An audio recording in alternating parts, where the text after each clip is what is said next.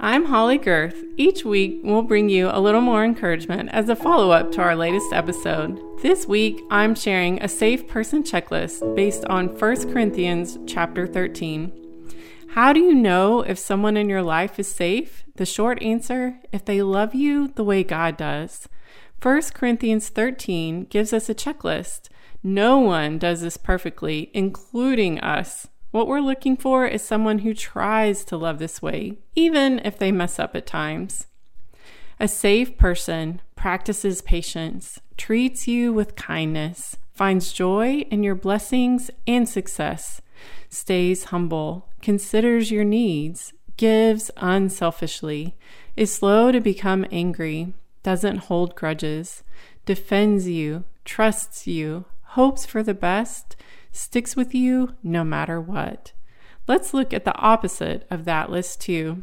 An unsafe person frequently gets impatient, treats you unkindly, envies you, is prideful, doesn't take you into consideration, takes whatever they can get, quickly becomes angry, holds grudges, wounds you, is suspicious and untrusting, believes the worst, abandons you when you need them most.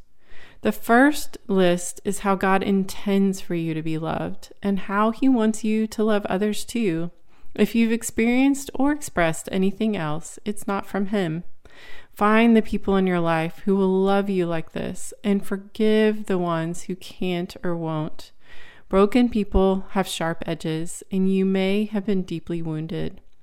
If that's driven you into hiding, then God wants to set you free to feel safe and to love again. You can find what I shared today in my book, You're Already Amazing.